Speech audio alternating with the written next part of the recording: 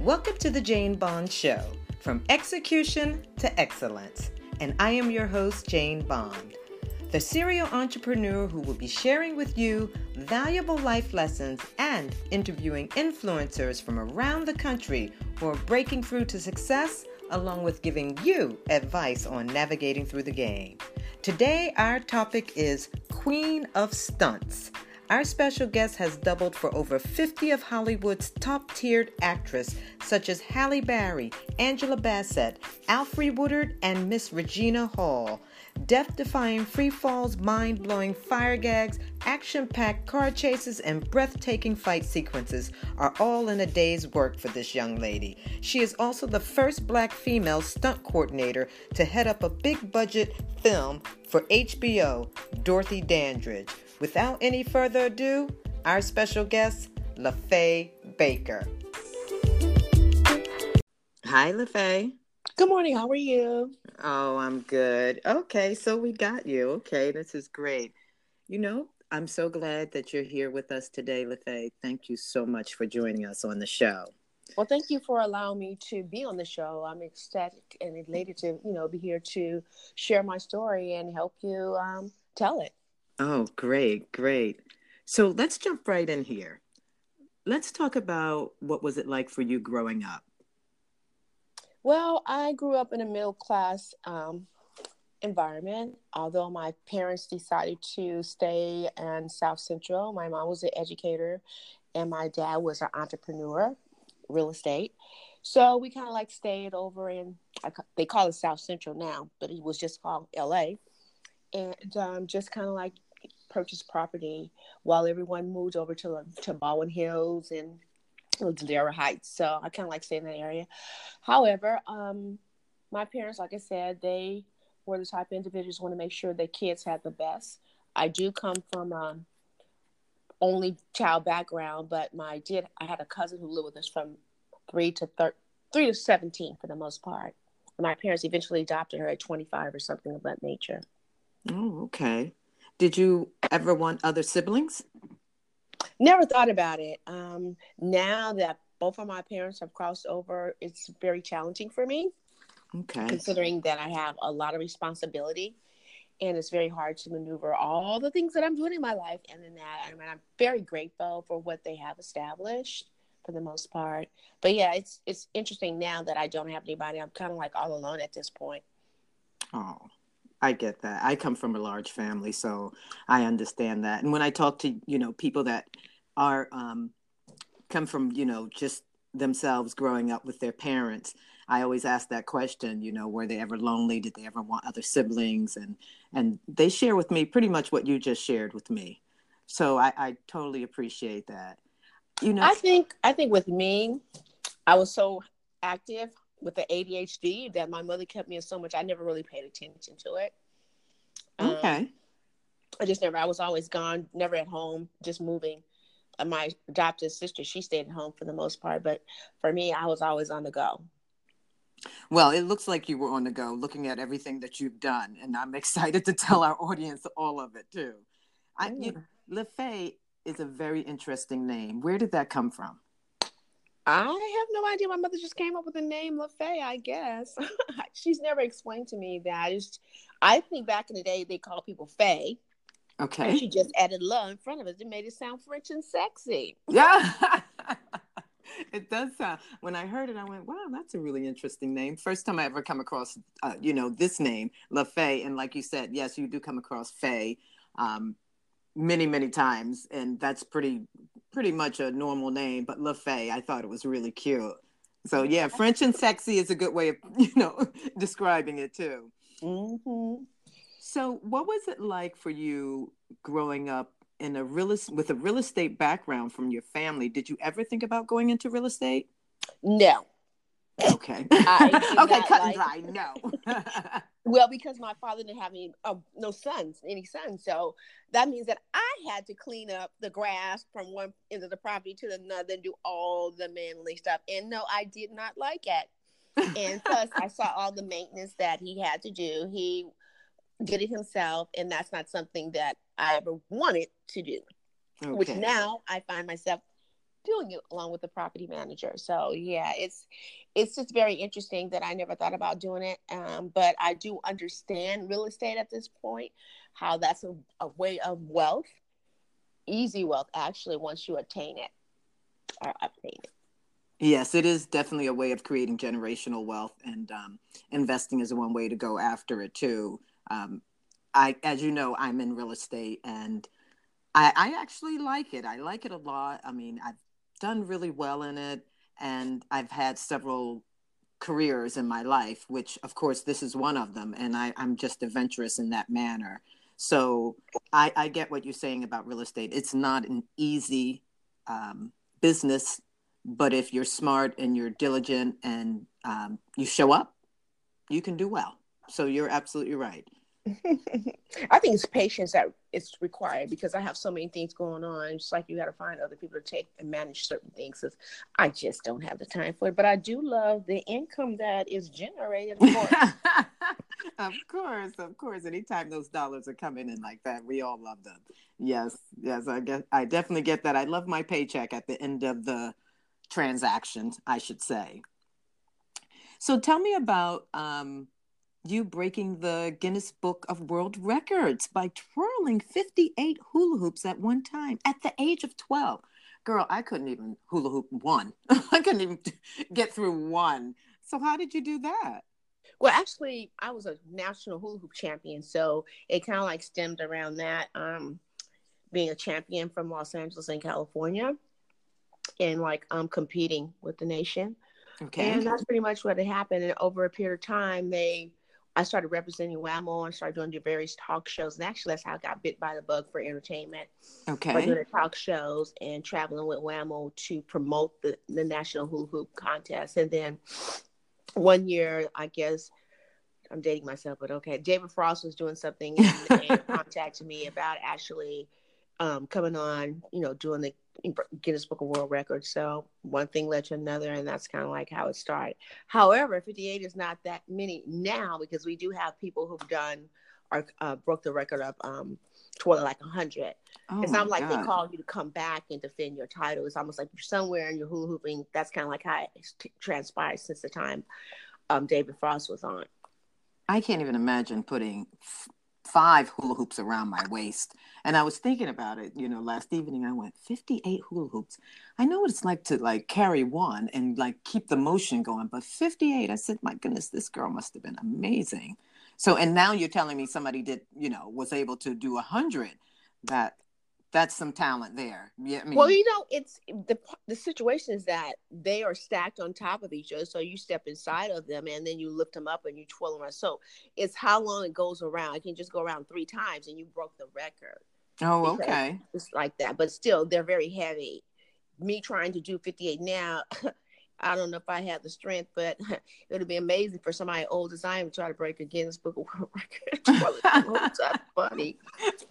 Yeah, but 58, I mean, like I said, I hula hooped when I was a kid, and I could only do one, and it probably got it halfway around before it fell. So it's amazing. There's a lot of tricks that people never even thought of. I'm sure. It's like tricks. But anyways, yes, experience working for WAMO and traveling. It was definitely a life-changing experience growing up. And what was WAMO? WAMO, Frisbee and the hula, the makers. Oh, okay. Okay, WAMO. Oh, girl, you're dating me. I couldn't even remember till you brought it back to me. Yes, yeah. I know now. Okay. Mm-hmm. So what did you do before breaking into the business of Hollywood? At 12, I always was interested in entertainment, and I think my mother tried to get me into acting, but for some reason I was a shy person. I really wasn't into the acting like that. And then I ice skated, so I kind of like started competing with that. And then I tried out for the Ice Capades, and they weren't really paying that much money. So my mother was like, "No, you are going to college. That's the wrap. That ain't happening." So she snatched me out of ice skating quickly, because that was quite expensive. Yes, of course. I kind of like worked as a probation officer after I finished college, because that was the only job that I could attain. And then I also worked as a educator, teaching school for a couple of years. My mom was an educator, but I made a commitment. I never wanted to be an educator because I was tired of reading her papers. So, but one thing led to another. I think that's when, as soon as I graduated from college, I ended up doing that, but I didn't like it. So then I started working as a probation officer, and I was there for many, many years until I recently resigned to pursue my entertainment career 100%. I've been truly blessed because when I was working for probation, what was that like working as a probation officer? Well, I worked in a boys camp. So I worked in boys camp for like 20 years. And basically, to me, it was like me actually directing and guiding young men in camp, not like probation, because it was like they sent them in a camp environment where they go to school, they have a recreation field, you discipline, you teach. I mean, it was that type of environment. So to me, I used to always tell people they pay me to play, but I'm still teaching and educating and using myself as a role model that they can get themselves out of the situation. But I really didn't work in the field as much as a lot of people. And once you get in the field, it's a little bit more intense in dealing with the individuals who are on probation. But I decided to, really get out because of the system and where the direction in which the probation department was, actually going. And I didn't think it was beneficial or in my best interest to remain in a probation department. Whereas to me, the kids now have all the rights and there's nothing for the people, employees who are working there, any type of safety. Okay. Did you feel like you were able to touch some of the lives of these young men and help them along the way? Of course, just me working in entertainment, they seem to be captivated by that. I felt that I touched a lot of lives. I had one little boy say to me that I was really strict, but he appreciated me helping him because he needed some direction. So those are kind of things that you receive, or sometimes they will write letters to you when you're there. So just explaining, how they appreciate you. Oh, that's great. Because it's always nice to, give back and help one. I mean, I know you can't help everyone, but you know what they say, you save one, you save the world. So that's amazing. I'm sure that young man looks at you and strive for better in his life. I would hope that would be his case. All you can do is direct and hope that they pick up some information. If they learn one thing while they're there, that's really great because they come from so many dysfunctional families and it's very hard to redirect the mind a lot of times. This is true. So tell me, how did you get interested in becoming a stunt woman?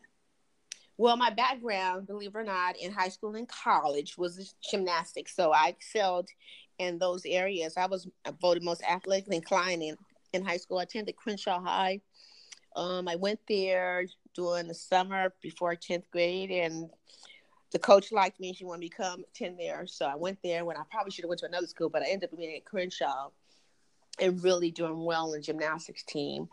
And then I went to Long Beach State to compete on their gymnastics team. And from that, my experience kind of led me into the stunt and entertainment world for the most part. It's almost like it was already planned because I was really athletically inclined, really like a tomboy. Mm-hmm. Oh, yeah, me too. Wait a minute, until I became a cheerleader, then I kind of like changed some of the dynamics behind it. Okay. And then gymnastics. So my focus became more so in gymnastics in high school and in college. And I just happened to be, what do you call it? Body awareness. I kind of like had body awareness. I knew about that from being a gymnast. And then one day I was working in probation. My whole career from stunts actually started in probation. Oh, okay. So everything worked for the good. Well, actually I was working and I met, let me back it up. My girlfriend was dating the cameraman, and one day they invited all of us, some of her friends, to go to Gladstone's and his friends from one of the shows. And there was a stuntman in the group and he was talking about stunts. I was like, oh, maybe, whatever. But it didn't really cross my mind. And then the next thing I met somebody else. It was three people. Oh, and then I started working for probation. I got a promotion. And I was telling this one guy I was thinking about being a stunt woman. And he was like, really? I was like, yeah. And his best friend just happened to be one of the top Black stunt coordinators who's training his son. So it was just a fluke because I thought he was playing. But yeah, I started training with them. And now his son is Samuel Jackson's main stunt double. You know, he's doing exceptionally well. So I trained with them for many years. And then one day when the girls asked me, did I have my Screen Actors Guild card? And I said, yes. I didn't really tell anybody I had it. But what I did was when I stopped working, I just went on honorary withdrawal and, you know, kept my dues and everything up to par. So I already had my card because you definitely need your Screen Actors Guild card in order to work. That's right. So I just activated, and the girl called me and said, do you have your card? I said, yes. And my first job was on the Heat of the Nine in Atlanta for a week. I had the opportunity to go work on location in Atlanta, and I think it was just a whole new experience because I didn't know anything about the entertainment industry because they like pick you up on a limousine, you fly first class, they give you everything. So I was really green. It was really my first job. I had no idea what I was doing, but it was an easy job. But I was still green. I didn't really know too much about the business. But after that, I was like, oh, maybe I could do this. So I took it a little bit more seriously. And I said, well, I'll just do a little baby stuff. Then I started noticing some of the other young ladies from other ethnicities. I felt that they weren't as talented as I was. So I was like, well, if they can do it, I can do it too. All so right, I kind of like started, you know, working a little harder. But I would watch how they would do something. I'll let them be the guinea pigs first. And then I'll try it later once I figure out, okay, if this happens, how am I going to bail out? This is what I need to do. Because from a gymnast standpoint, you're always trying to figure out how you can bail out or something. Right. So you already had that background inside of you. Tell us what that first job was like for you. It was overwhelming for the most part, and I was just so excited because I didn't know what to expect. You know, to go to a production office and tell me I need to come pick up a ticket, and I don't know anything about it, and I'm flying. You never have your first job on location for a week, and I was there for 4 days, 4 days before I even went on the set. Right. So it was very interesting. I like the whole idea. And I'm spoiled now, right? Flying first class. And getting in those limousines. Yeah, what am I doing in coach? I need to fly first class, right? Where's my ticket? Yeah. So it was exciting. I love the entertainment industry. Right now, my focus is on stunt coordinating. Okay. Because now they want the young girls, because I've been doing stunts, believe it or not, 28 years. Oh, God bless you. You know, I was in the entertainment industry, so I understand a lot of what you're speaking. So I speak that language. So I get exactly what you're saying. I just wanted you to tell our audience, what was it like for you? I'm sure you said you were excited. You didn't know that you were going to be picked up in a limousine. Sometimes you have your own trailer. I mean, so that's a wonderful experience for you. And I'm so happy that you had that in you to go there and do the job and get it done and then realize. Because a lot of people don't realize, you know, what their gift is, even when it hits them in the face. So you picked it up. Everyone's hungry. But let's be real. I had another job. Right. So therefore, I can go back and forth between each one, which direction. One I would get upset with that one, or it was some type of challenge. I'll focus on that. So I had the opportunity, because working at boys camp, I only worked 2.5 days. I lived there. Okay. So I had 4.5 days, and that's what kept me there. And when I probably should have left a long time ago, so I could really delve into the entertainment industry like I should have. Right. But I'm truly blessed that I was able to both, because now I have retirement for both and medical for both. Well, you better go ahead with your bad self. I'm blessed in that regard. So that's pretty much how it worked out for me. Although I didn't work as much as I could have, because I was trying to like maneuver between both. Okay. But I've done well for myself in stunts. And I think one of my claim to fame that I'm really excited about being the first African-American stunt woman to stunt coordinate a big budget project, which was introduced in Dorothy Dandridge, which was years ago. Right. Let's digress. I don't want you to give it all away just yet. Okay. No, it's okay. So let me ask you this. What were some of the challenges for you as a woman of color going into this field? Well, you know, with anything being African American, there is always challenges. Right. And if you're aggressive and you're educated, there is always going to be a problem, because it seems like you aren't supposed to be that. And sometimes people think that you are not deserving of certain things. It's that triple threat thing. Well, whatever they want to call it. Right. You know, but my thing is, I've been one of those humble people, but I really don't do well when people who are unfair, and I really don't tolerate any form of discrimination. That's where I fall into trouble. Okay. Because I don't know how to really humble myself in that area. because it's very difficult to me to understand why people feel that they're more than who I am. That's right. Right on, girl. I understand that.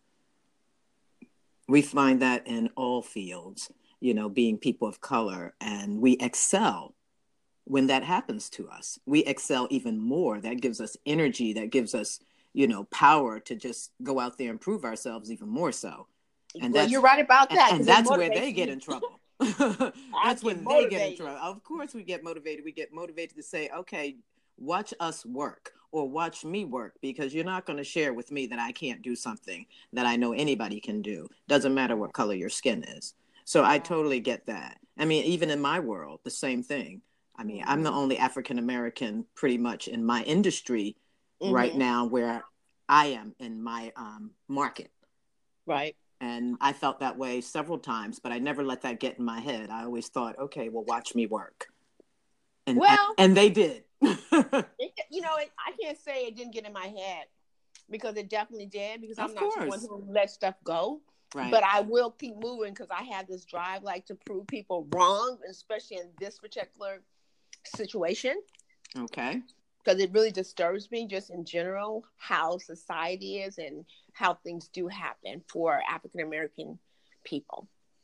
And of course, I mean, we don't know of, and I'm pretty worldly myself. I don't know of many, or pretty much I could say any African American stunt woman.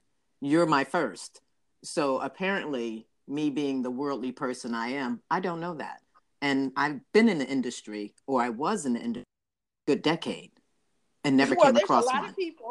There's a lot of people who are, I wouldn't consider you not worldly. There's a lot of people saying, I never met a black stunt woman before. All the time. Of course. You hear that, right? It's just something you don't think about. People don't think about stunt people in general. There's no Oscar or Academy for stunt people in general. These are people who bring audience to the movies. Well, there you go. That's the next idea. That would be the next challenge right there. Bringing them, bringing that to the forefront. So let me ask you this.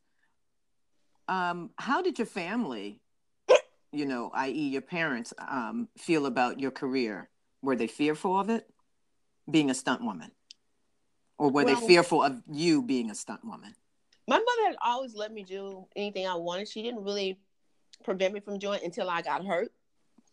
And when I got hurt, that's when she was like, I just had some issues with it. Of course. Besides that, I don't remember. I think I went through life just doing stuff, not paying attention. Now I'm paying more attention to everything that I do in life.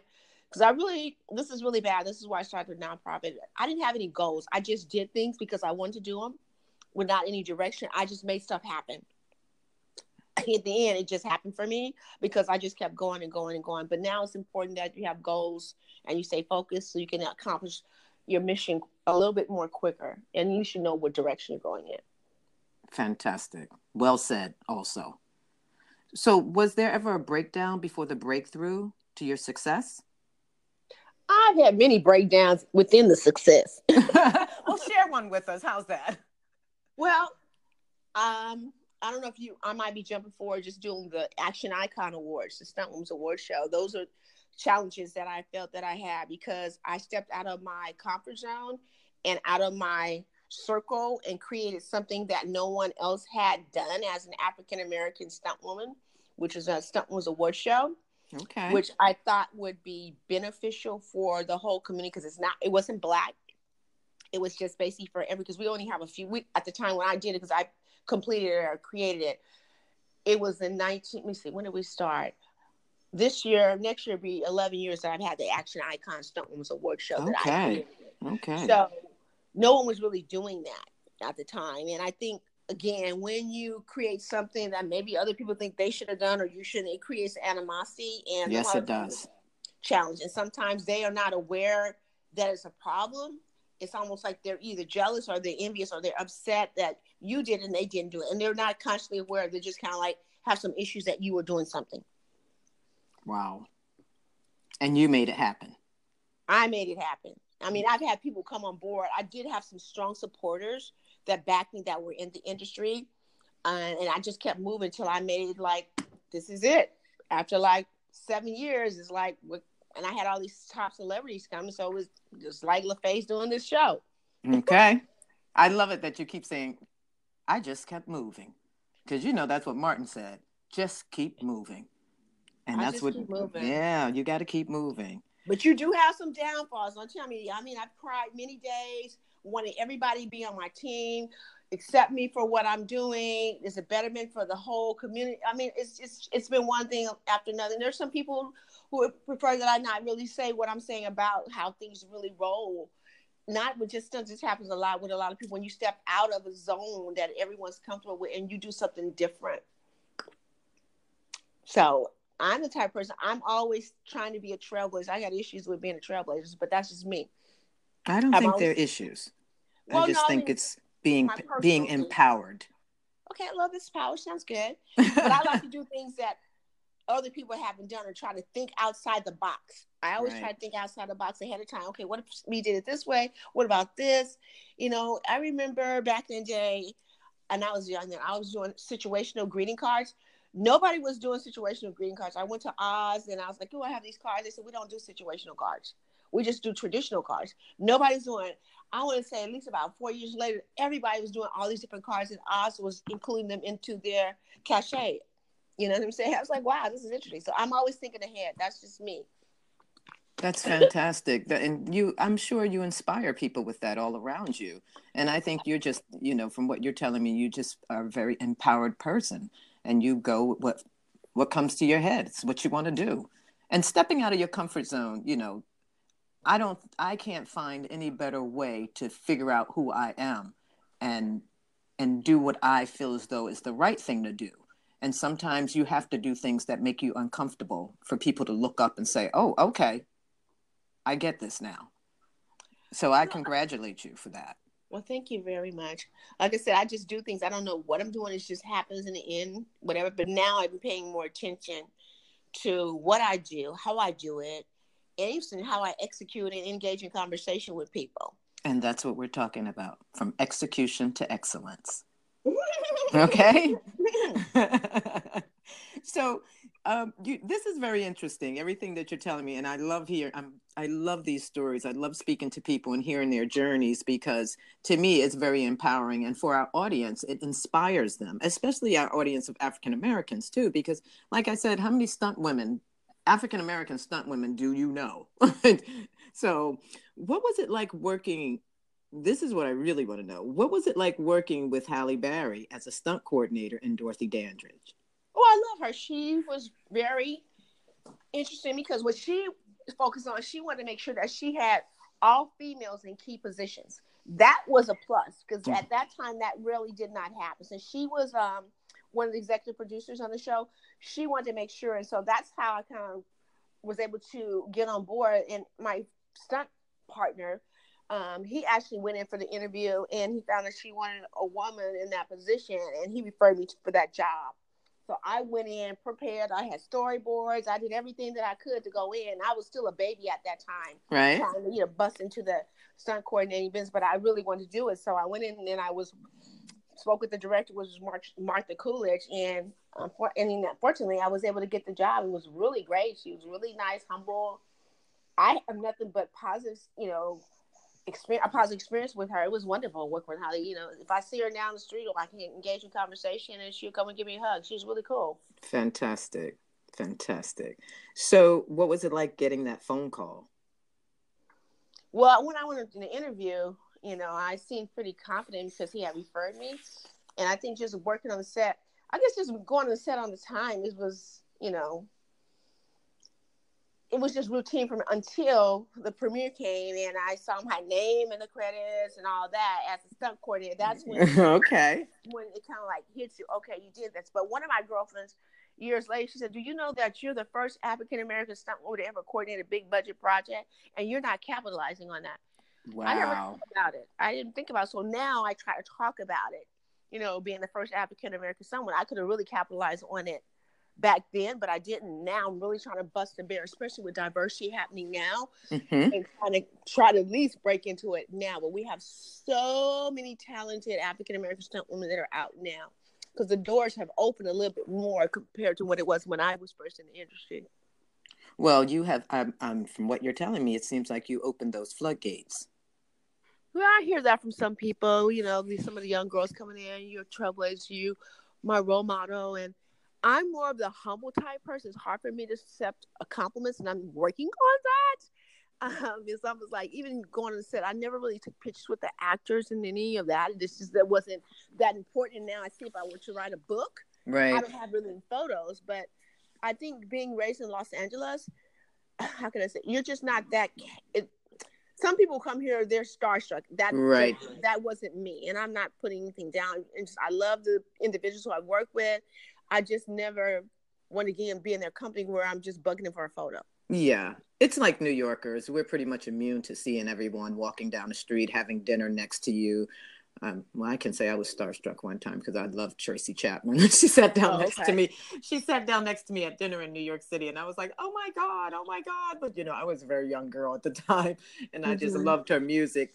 So I get that, because when you're in LA, you're liable to see anybody walking down the street, or sitting next to you in a restaurant having dinner. And you're right, a lot of people do become starstruck. It's because they don't have access, as much as the people from New York or LA.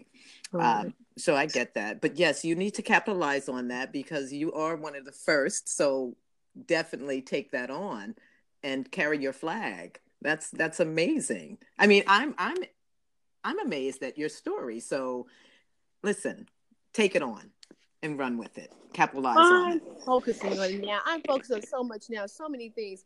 One thing about me, I'm always able to get on a television or article or something. That's what I excel in. They just find me out anywhere to do articles or talk shows. I do that all the time. Like right now, there's something called Hollywood Action Masters that's featured on Amazon Prime Video. There's a new book that just came out, Her Story, Hollywood Women in Movies. It starts from the 1900s until 2018. I'm in that. It's a big, huge hit with everybody's in it. I'm so blessed and late to be a part of that. I have a huge picture in it. I was like, oh my God, this is amazing. Congratulations. And then there was another book that came out, Hollywood Stunt Women, the Untold Story. That was in 2017. That was a book. I'm all in that book. So I'm really making history, and I think I've done Essence twice back in the day. Now they with the young girl. So, but anyways, I did Essence twice, telling my story. So I've been out there doing that and laying the foundation for history, so people can go back and reflect on who actually was in history, African American, that did, actually lay the foundation and open up the doors. Fantastic. So, how did this change your career? Which part? I'm not clear. The part of becoming a stunt coordinator for Dorothy Dandridge. That was your first big feature. How did this take your career trajectory after that?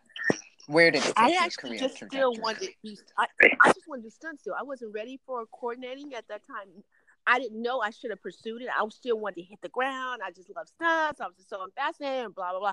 I didn't move forward in that direction until maybe 10 years later, to be exact. So now it's important, and I understand that I have the skills and the talent to coordinate versus hitting the ground, because I can't hit the ground like I used. I'm not willing to do the same things that I did before, especially after I got hurt. Okay. I had to really direct my thoughts and figure out what I'm going to do and what I'm not going to do. So what happened when you got hurt? Tell us a little bit about that. Well, I started stunts in 1989, and then I was working on a music video, Ready or Not, in 1996. And actually, I was doing a motorcycle jump. I had a bike that was exactly like the bike that I own. And I was in a canyon, and on the canyon there's a drop on each side. So they added a smoke machine. Now, I guess there was a smoke machine there each time, but the third time there's a wall of smoke that we did not know smoke machine was added. So you're on a bike, so there's dust already. So when I came up the hill, there was a wall of smoke, and I couldn't see where I was. I couldn't see anything. Normally, they may have like a white tape that guides you on to the ramp, but it was a small ramp, nothing big. But anyways, I came up. I couldn't see where I was going. I wasn't able to ramp my bike up, and my chin hit the speedometer, and I broke both.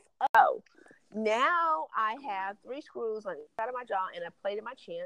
However, that did not stop me. I was off of work for 9 months, but I said I got to get back to work because I was on the injury reserve and I got to reclaim my spot. So I went out, bought me another bike, and my mom, at that point, after I got hurt, she was like done. She didn't really want me to stunt. So yeah, that's what happened. Wow. Broke both jaws, and Yep. your chin. Yep. Wow. And guess what? After all of that, they were so impressed. I think I was only in hospital like 4 days. They couldn't understand. They said 4 days. Yeah, I had like 10 hours reconstructive surgery. And mostly everything was my mouth. My teeth were hanging everywhere, just everywhere. I couldn't close, And you have such a beautiful smile. Well, my smile was pretty good before this one. Wait a minute. My mother's crossed over now, and she constantly reminded me she liked my other smile. Yeah, but for the most part, yeah, that's kind of what happened. But at the time, I just happened to be, I'm giving a shout out to Dr. Dorfman. I was going to him before he was doing stars. And he kind of like put my teeth back together. Like I said, this was way before he was where he is now. Oh, great.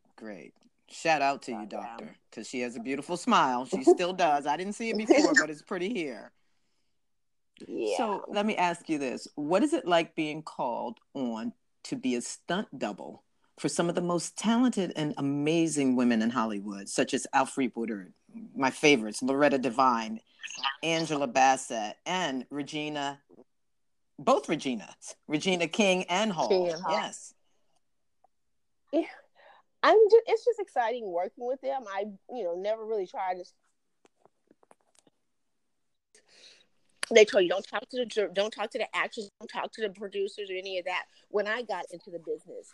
So I kind of like had my mind frame like that. But as time went on, you do have to talk to them about how the stunt is done or completed, stuff like that. But I mean, I talk to them just like regular people. They're just, they're good people. I just kind of like talk to them. I didn't.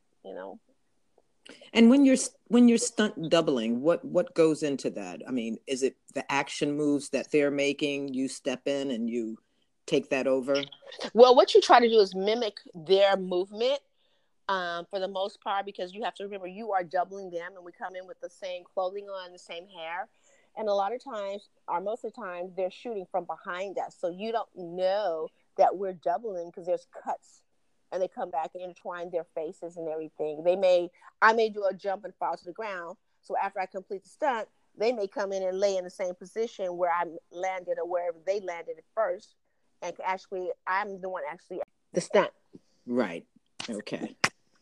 So tell us about, you started talking to us about the Action Icon Stunt Women's Award. Tell us a little more about that. Well, I thought since no one's recognizing women in general or the stunt people at all at this time, that I would create the Action Icon Stunt Women's Awards. Originally, it was called the Diamond and Raw Stunt Women's Awards because I was having it benefit this nonprofit called Diamond and the Raw. But I just thought that we need to be recognized because we are the unsung heroes in the entertainment business, and we place our lives on the line. And so many women that get hurt. And in my career, we just don't talk about when we get hurt. We just keep moving, and we come home, we put some arnica on and get ready for the next gig, because that's part of who we are and what we do. Even in gymnastics, same thing. As an athlete, you get hurt, you try to figure out, okay, let me put some on it and keep moving, because you don't want people to really know you're hurt. You may not do your job if you're hurt or whatever. So we still want to generate. Okay, so let me ask you this: who is your Shiro? Who is my Shiro? That's a good question. Are you speaking in terms of stunts? Or are you speaking in terms in general? I'm speaking in terms of, how about let's say both? My Shiro is Susan Taylor. I've always admired and loved her for what she's created. I don't know, it's just something about her I always really loved. As far as stunts, I have Tell us who Susan Taylor is. Susan Taylor is the chief editor of Essence magazine at the time. Oh, okay, Suzanne Taylor. Got it. Okay. For stunts, I probably have Benny, all the young ladies who started before me, but there's one who gave me my first gig, which is her name is Sharon Schaefer, and then there's JD David. There's tons of stunt girls before me, ladies. Kim Washington. There's one, I never met her, but she died early on. Her name is Peaches Jones. She was an amazing stunt woman. So That's one, because she's extremely talented. Those are some of the people I could think of. But for the most, I've learned a lot from all the stunt women that were before me. Great. There's a very interesting quote I read. I'm not sure if it's your quote or if it's someone else, but you'll let us know that. And it read, quote, "The more you know is the more you owe." That's not my quote, but I definitely believe that the more that you study, the more that you owe. Explain that to us a little bit more. Okay. The more that you study, say the quote one more time. The more you know is the more you owe. Oh, well, the more you know, it's important that you pass that information on to other people so you can educate them so they can reach their pinnacle of success.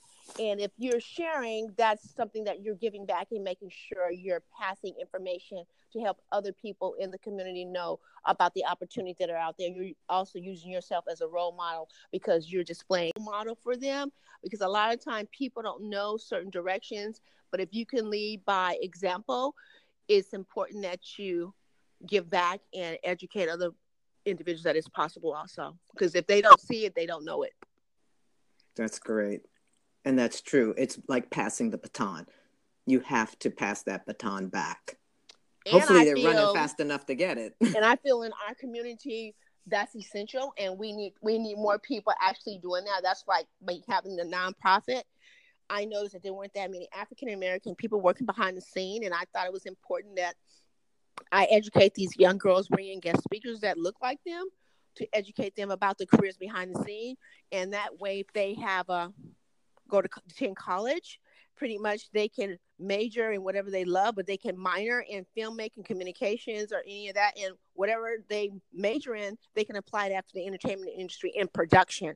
I'm more so about production because those jobs are jobs that you work more often in.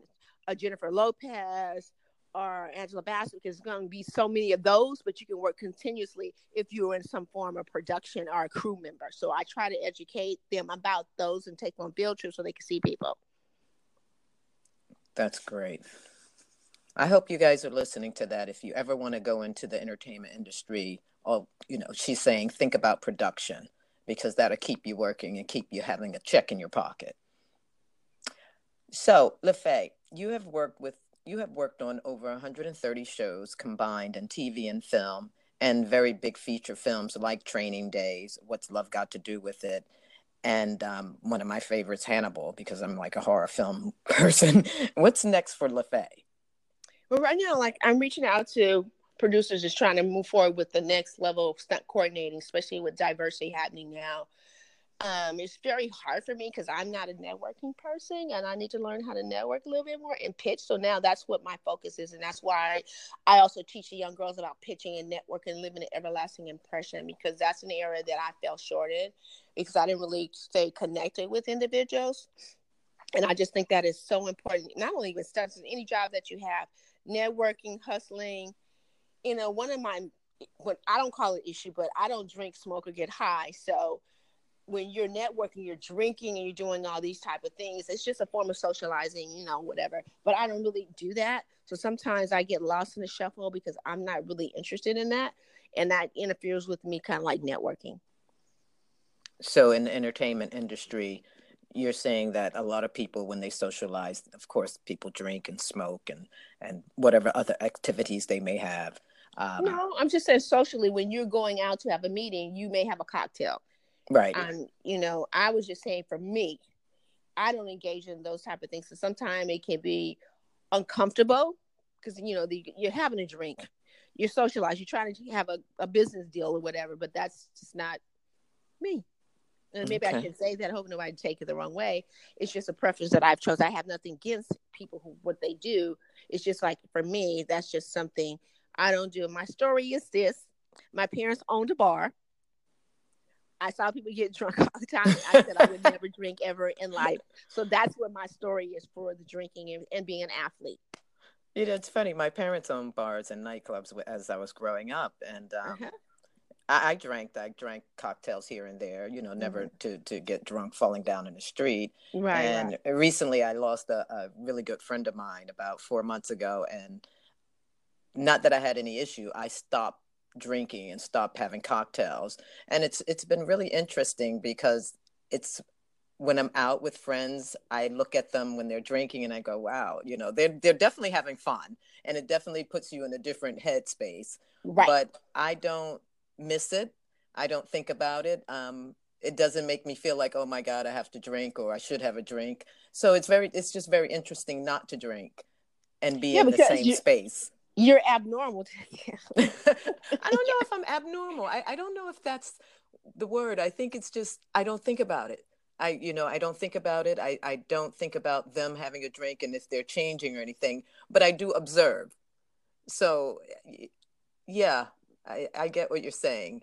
I don't feel like, oh, I don't fit in or anything anymore, but I feel very comfortable in my own skin, and I'm still able to network and have conversations and laugh. And sometimes when I go home, I go, wow, I didn't have a drink. It's been 4 months. It's great. So I just feel uncomfortable in general because I'm noticing people that have girlfriends and always say, "Do you try to be a social drinker?" That stuff in my system, I don't want that in my system. So whatever. I'm a strong believer that, but like I said, whatever they do, I mean, it is what it is. The networking thing was very difficult for me in general. Right. That was just one component. I'm not one to just go in somebody's face, oh, hey, blah, blah, blah. But I'm learning. And I think it's important. Yeah. Got to educate kids. This is how the business is. It's about networking, establishing relationships, and they need to learn it. No, you're absolutely right. They do need to learn how to network and establish relationships because everything is about relationship building.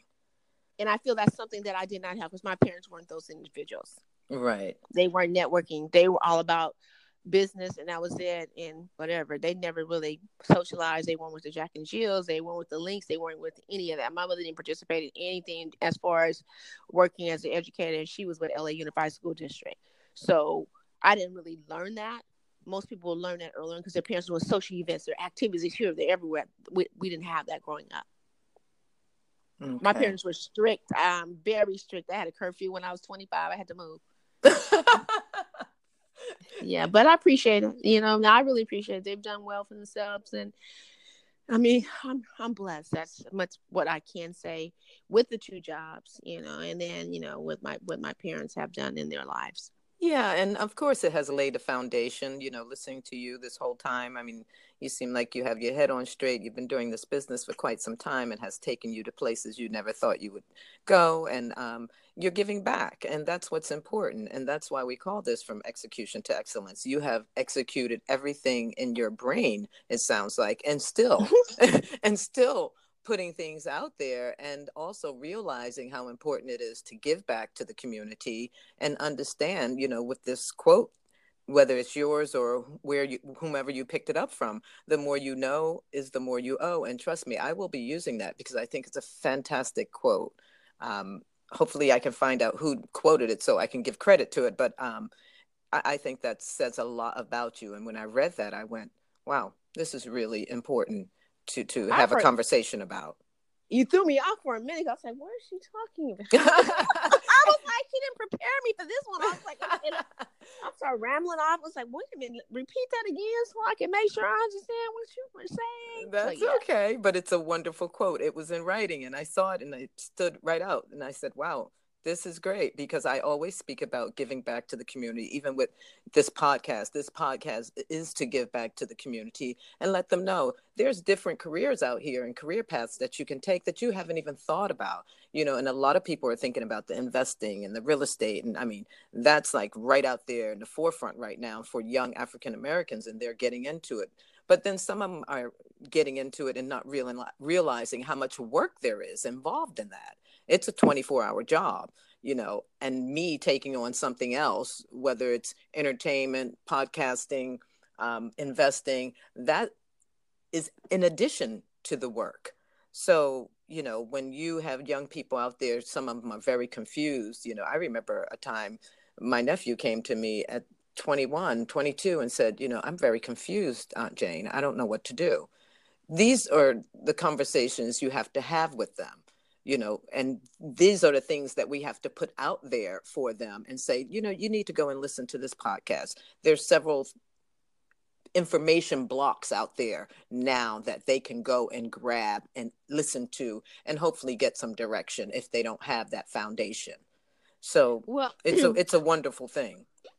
One of my pet peeves is just educating our kids about the careers. It's very important to me because I just really got tired of being on the set and then telling me to go to the extra line because they don't know that I'm a part of, being a day player because they assume that I'm Black. I'm an extra because they don't know. And there's not that many African American working on the set. So I'm really a believer in trying to change the imbalance of gender behind the scene by educating the young girls about careers. And that's why I have guest speakers that come in from executives, production people come in so they can see and take them on field trips so they can see it actually and feel it. Even for the award show, I bring the winner up like she's a celebrity, walk the red carpet, give an award, just like every other person that has received an honor in there.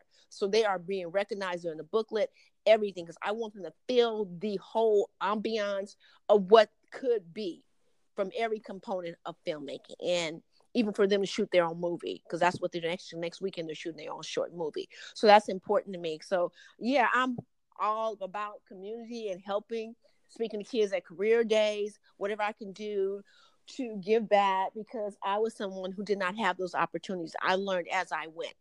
And I think it'd be easier if they have role models that can show them direction, sponsors, that can just guide them wherever they need to go. So that's my purpose.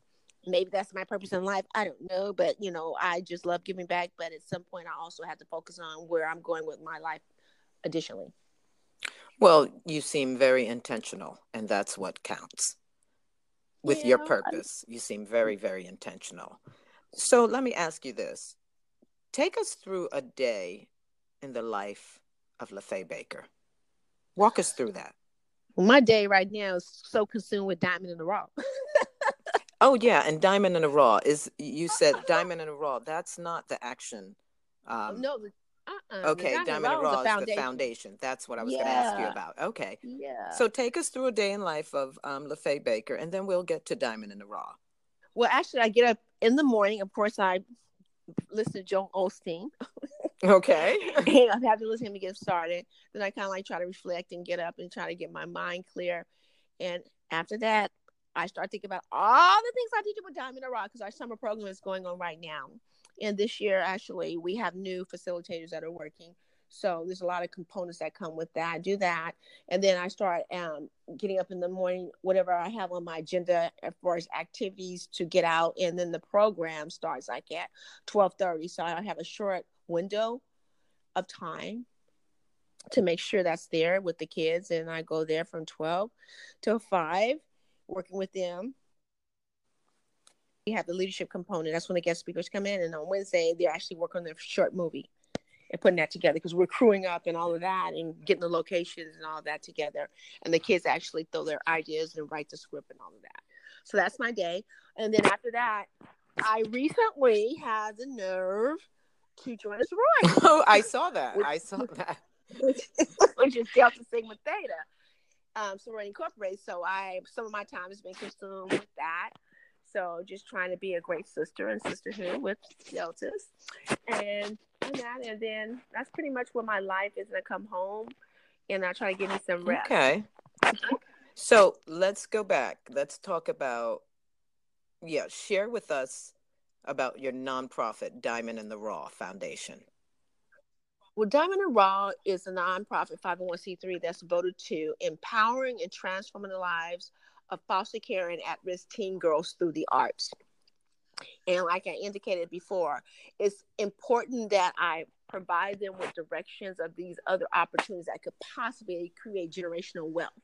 Because there's so much money that can be made in entertainment if you study the craft, establish relationships, and also meet the right people. And by me just taking them to on field trips and stuff like that nature and bringing guest speakers, they really learn the possibilities. Okay. And these at-risk teens, when you say at risk, as far as? Well, at risk, let me just be clear. Foster care are the kids who actually really need the help, direction, because you really need to help them because they've been circulated from one place to another. But at risk can mean anybody at risk. Inner city, underserved communities. There's a lot of people.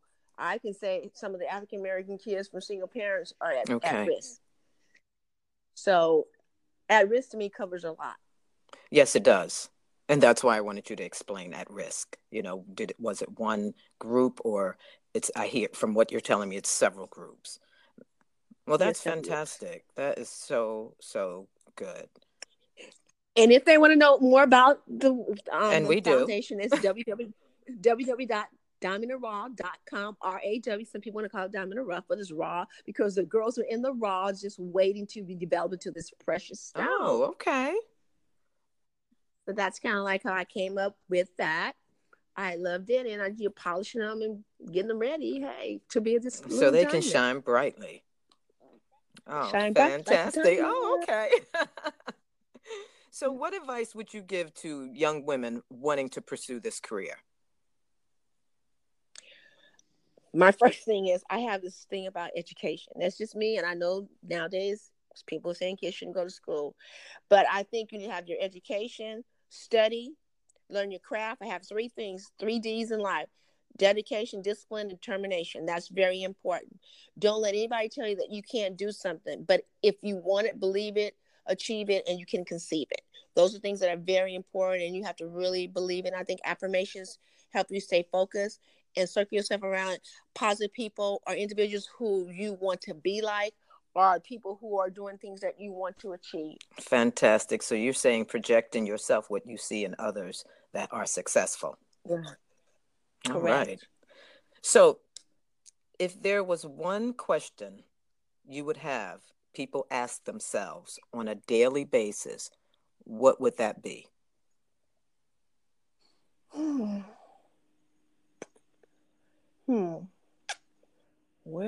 Let me think about that one. Okay. Maybe where do you see yourself in 5 years, or who are you? What do you really want to be in life? Because that takes some time. I think that question you should have asked me that before this interview so I can. That's a hard one. You answered it. I don't know if I answered it correctly because you're throwing these questions. I'm like, oh my gosh, she's asking me questions. I'm the type of person I have to know in advance what I'm going to say. Hopefully, I'm doing okay. You're doing very well. You're funny. You're doing very well. If you would have, I can say to you, you pretty much answered that question throughout the interview. Oh, okay. So, yes, you're doing very well. And I'm so happy to have had you on this interview. You've been lovely to talk to, very funny. And it's really been a pleasure. And I'm going to tell you, I have to say, you definitely epitomize our show from execution to excellence, because you have done everything you've ever wanted to do, it seems like, and still, in your words, moving. Yeah, because I feel that I got to keep going because I haven't reached where I want to be yet. But all my friends, do you know who you are? Do you know what you established? I guess I don't look backward. I'm always looking forward, but I do need to stop for a minute and smell what is happening now. Okay. I realize that. So I'm sure you'll figure that out. And when people say that to you, I think it's a good thing that you are humble and that you're realizing what you have to offer to the world now. Because if you did then, it probably wouldn't be so special to you as it is now. And timing is everything. I really believe that. I feel like I'm just now reaching to a point where I'm seeing whatever I've accomplished and accepting it instead of constantly moving. I realize that I've had so many people just tell me that they admire me, are inspired, and I'm like, really, you? What do you mean by that? But now I don't question it. I just say thank you, because before I really would, question like, what are you talking about? But that's because I'm so humble. I'm trying to work on just basically saying thank you, appreciate it, and keep.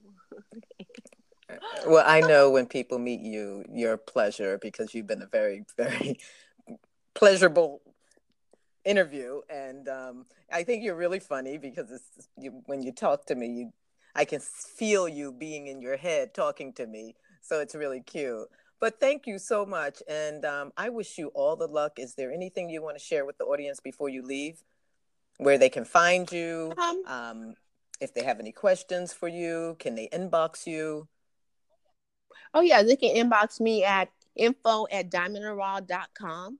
info@diamondinraw.com, or LaFay Baker Stunts at gmail.com. And are you on Instagram?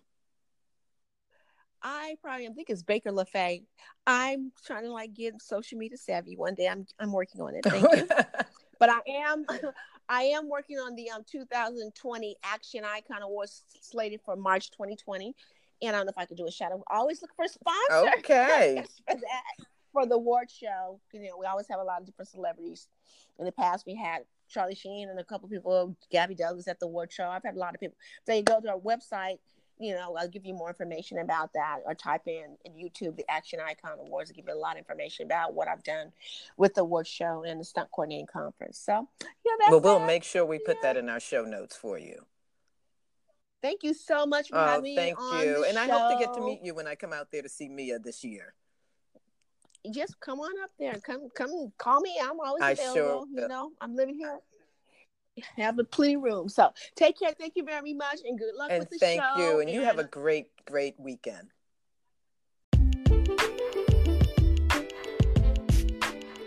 I hope you guys have enjoyed our show with Miss LaFay Baker, Queen of Stunts. Listen, rate, and review our show. And you can also follow me on Instagram at JaneBond ____. We look forward to seeing you next week with another special guest, from execution to excellence.